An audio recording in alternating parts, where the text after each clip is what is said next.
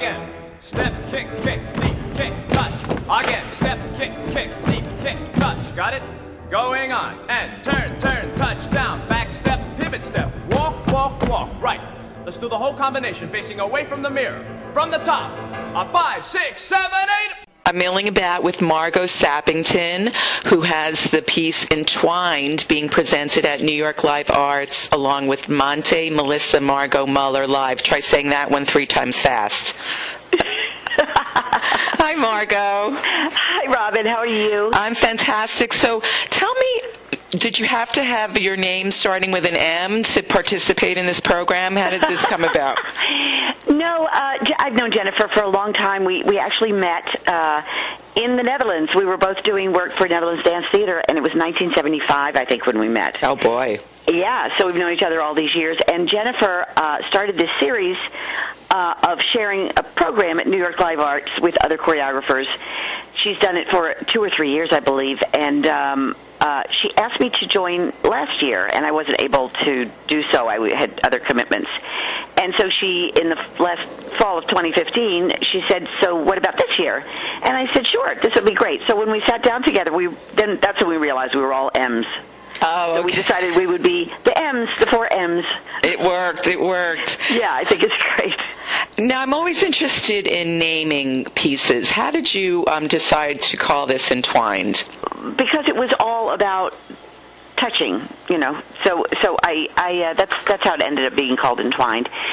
I took inspiration from I choreographed it originally for Charles Askegaard. Oh no! Charles is one of the greatest ballet partners ever alive today. Yes. And it was Charles and Jenny Samoji, and it was for the occasion of Valentina Kozlova's first international ballet competition gala. So they were guests on the program, and I did a pas d'occasion, you call it. You know, I choreographed it especially for that event. And after I choreographed it, I wanted to expand the piece and add, you know, the solo, add the trio, the girls duet in the beginning, and make it into a full-blown ballet. Interesting. Now, when you're thinking of somebody like Charles in mind, what movements are you imagining?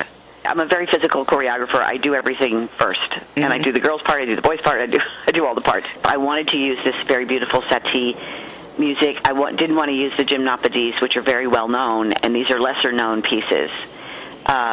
So I wanted to use something that was a little more obscure of his, and I wanted this very serene feeling, passionate but serene, like two people who know each other so well they know what they know before the one touches the other. They know exactly what each of them wants. Mm-hmm.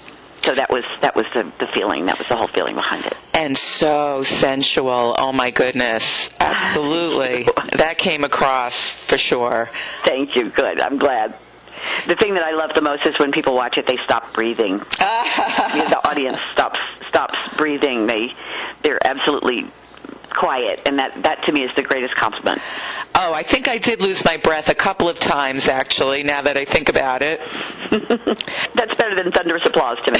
When I stop and I don't hear anyone breathing, that's like it. Oh, yes. Yeah. Tell me about the dancers. There's a dancer that I was looking at. She looks exactly like Margo Hemingway. That's Silken. It's so interesting you said it, because when I was watching her rehearsal, I said, oh, my God, you look just like Margo Hemingway. And she didn't know who that was, of course, because she's 20-something, you know. Right. And so I Googled Margo Hemingway, and she looked at the picture. She went, oh, my God. Yes, she looks just like Margo Hemingway. She's beautiful. I love her. When I was looking for dancers, Charles is now ballet master in Pennsylvania Ballet. Mm-hmm. And there's a dancer, Lillian Di Piazza, who was part of Ballet Next, which is where I created the entire ballet. And Lillian was working with them at the time, and she's actually doing the part that I started and choreographed on her.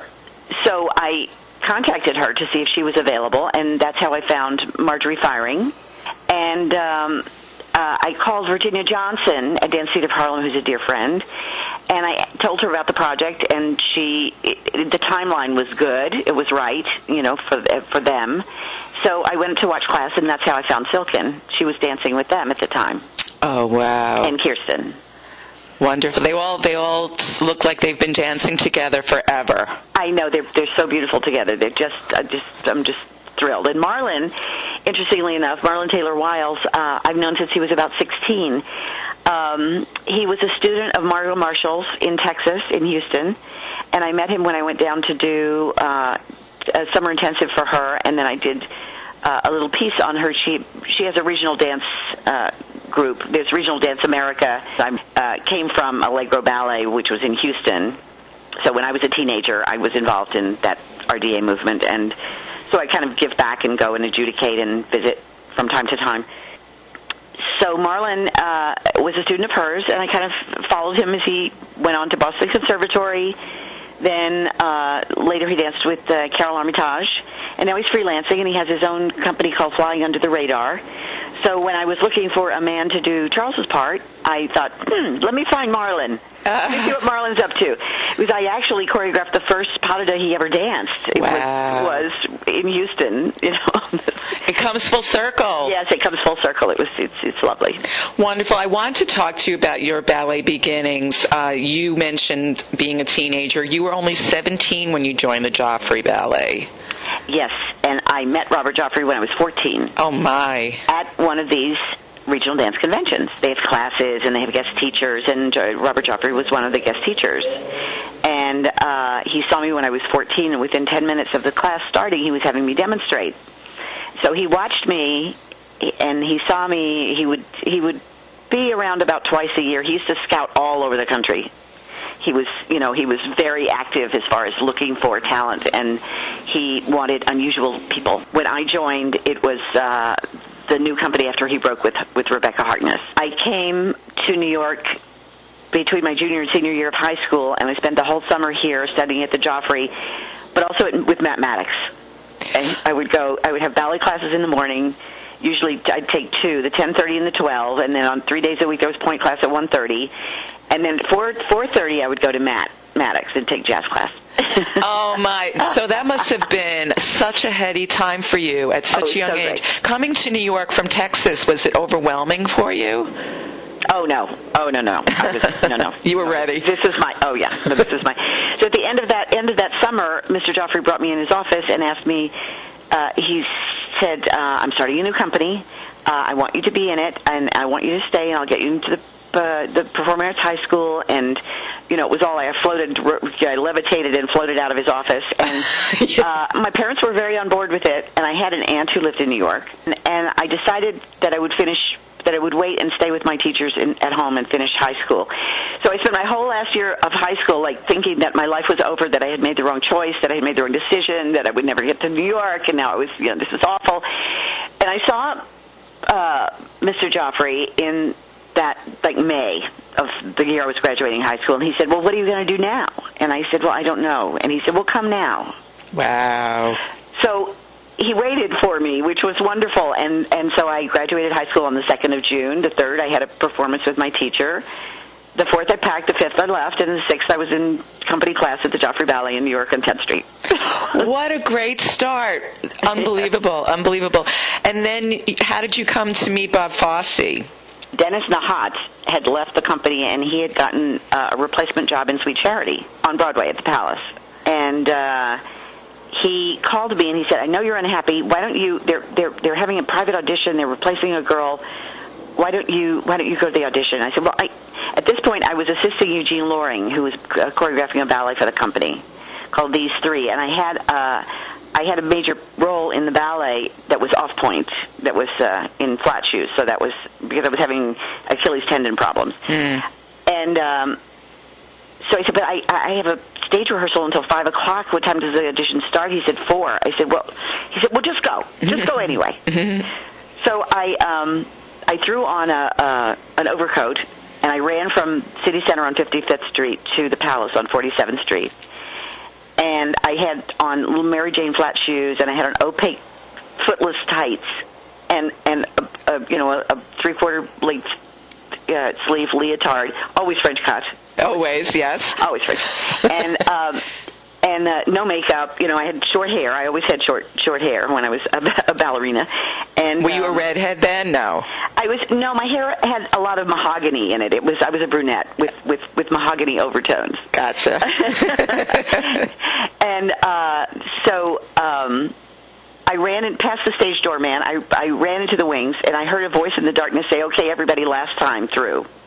And there were 4 groups, and I came out of the wings doing the I watched the combination. I learned the combination from the wing, and I just joined the group, the last group. So he stopped. He came out from down to the front of the orchestra pit and said, "Wait, stop." Bob Fosse, we're talking about. Who are you? Yeah. Yeah. Where did you come from? And I explained, and he said, "Well, do you know the combination?" I said, "Yes." So we started, and we danced it one time through, and we all lined up, and I got the job. Wow. Was a cigarette dangling from his mouth at the time? Cigarette was dangling from his mouth, and all the other girls were furious. They'd been there, all this time. They'd been there for an hour and a half. And they were all, with push-up bras and fishnet stockings and high-heel shoes. And there I was, 19, looking 12 in my footless tights and my flat shoes. And I think I got the job not just from my dancing, but the fact that I actually had the chutzpah to appear out of the wings with the last group. I think all that added up to oh my God, I have to have this girl kind of thing. If they could see me now, that little gang of mine, I'm eating fancy chow and drinking fancy wine. I'd like those stumble bums to see for a fact the kind of top drawer, first-rate chums I attract. Oh my God, I need this job. Yeah. And it was so funny. I think that if you put that scenario in a movie, it would be reviewed. This never could happen. This is absolutely ridiculous. This wouldn't happen ever. Nobody would ever do this. Nor would this happen that this person would get the job. But it's real. It's true. It's real life. Oh, I love that story. That's fantastic. So did you always know that you were a choreographer, or how did that happen for you? I think that that's my calling. Yeah. I think that although it was the kind of dancer that choreographers called and said, "Will you do this? I'm doing this job. Will you do it?" The only audition I ever did was the Bob Fosse audition. Mm-hmm. But I was choreographing in high school, and the first choreography I did was to poetry. It wasn't to music; it was to words. And I don't believe that just because you dance you're a choreographer, just because you dance you're a teacher. I think that it's really something that is an aptitude that yes, you can learn a craft, but I think the instinct of it is an aptitude. Yeah, I think it's a gene. It's definitely there. You've had some very interesting musical collaborators. I'm dying to hear what it was like working with William Shatner. Oh, he was fabulous. Talk about spoken voice, Oh, he's just so fabulous.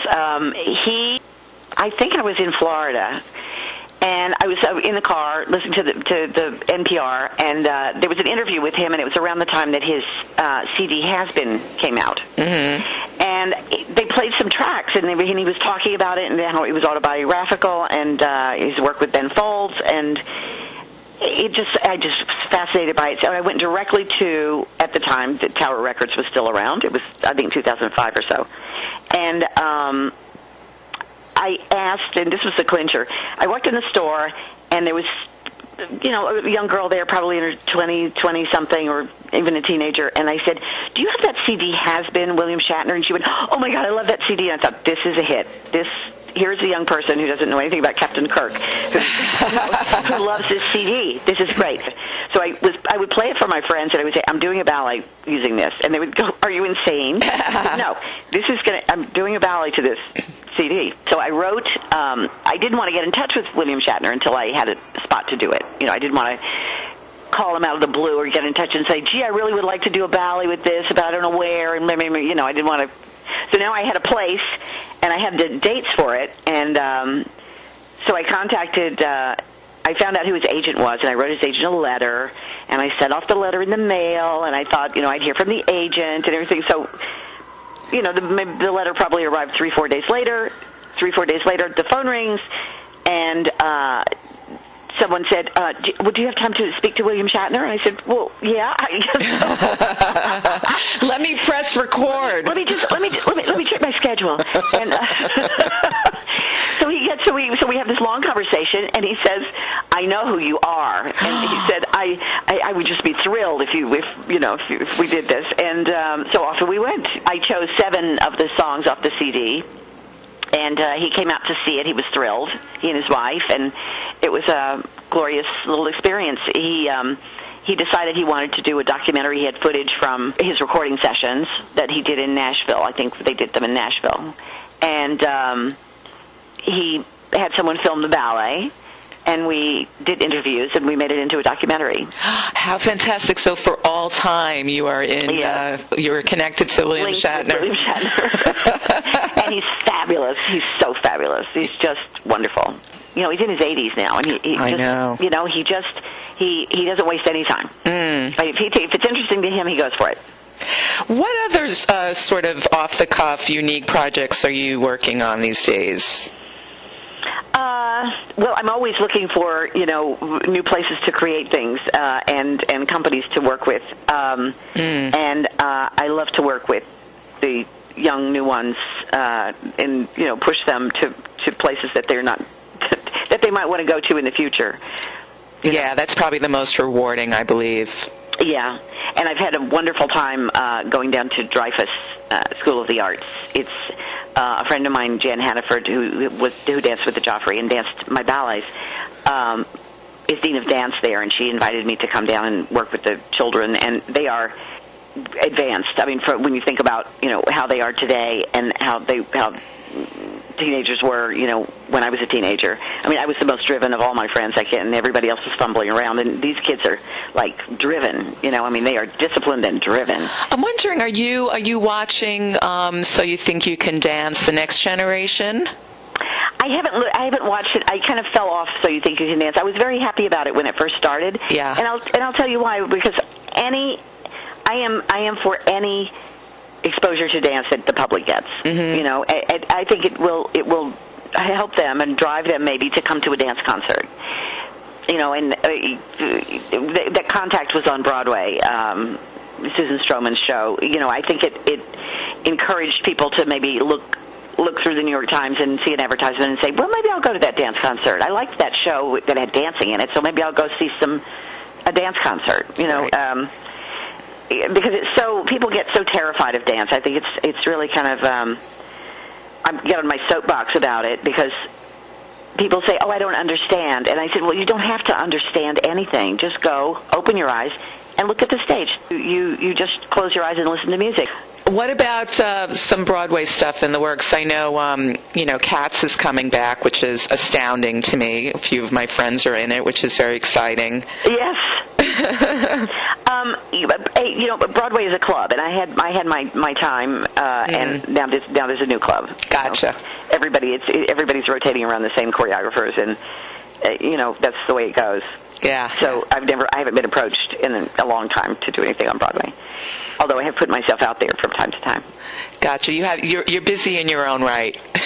Yes, and I do, and I love concert work. It's interesting because when I left the Joffrey and I did O Calcutta and I started to do and did Where's Charlie and Tell Joey, and I thought that my life as a choreographer would be in the theater, and although it has been, I'm always attracted back to the concert world. For my section of billboards at the Joffrey slide, I edited Prince, and he didn't mind.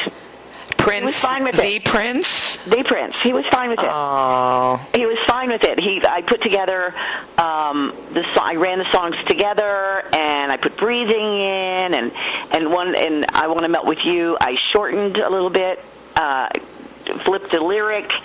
He was fine with it. He was absolutely fine with it. When was this now? Just take me back a little bit. Billboards was, I think it premiered in 93. What are some of your fondest memories of him? I never got to meet him. No. I never got to meet him. We communicated, but I never got to actually meet him. Oh. He was very elusive, and he did go to see the piece. Yeah. And I believe it was in L.A. that he went to see it. I wasn't there that night. but he didn't meet anybody. He came in the dark after the lights went out, and he left before the ballet was over so that nobody would see him. He was elusive. Yeah, he was painfully shy. Yeah. Oh man! Wow, you've had some career, Margo. I have to like keep up with you here. Well, I'm so excited for what's happening next for you, and thank you so much for joining me. And I want everyone to know that they can catch Melissa Margo Muller Monte. I switched it around a little bit at New York Live Arts through Saturday. Please come. Great. It's a wonderful, diverse evening, which I think is the most important thing. Is that all of us have our own voice, and we all speak loudly. Wonderful. Thank you again, Margo. Thank you, Robin. Take care. Okay. Bye-bye. Bye-bye. Hello, it is Ryan, and we could all use an extra bright spot in our day, couldn't we? Just to make up for things like sitting in traffic, doing the dishes, counting your steps, all the mundane stuff. That is why I'm such a big fan of Chumba Casino. Chumba Casino has all your favorite social casino-style games that you can play for free anytime, anywhere with daily bonuses. That should brighten your day a little. Actually, a lot. So sign up now at ChumbaCasino.com. That's ChumbaCasino.com. No purchase necessary. VGW Group. Void where prohibited by law. See terms and conditions. 18+.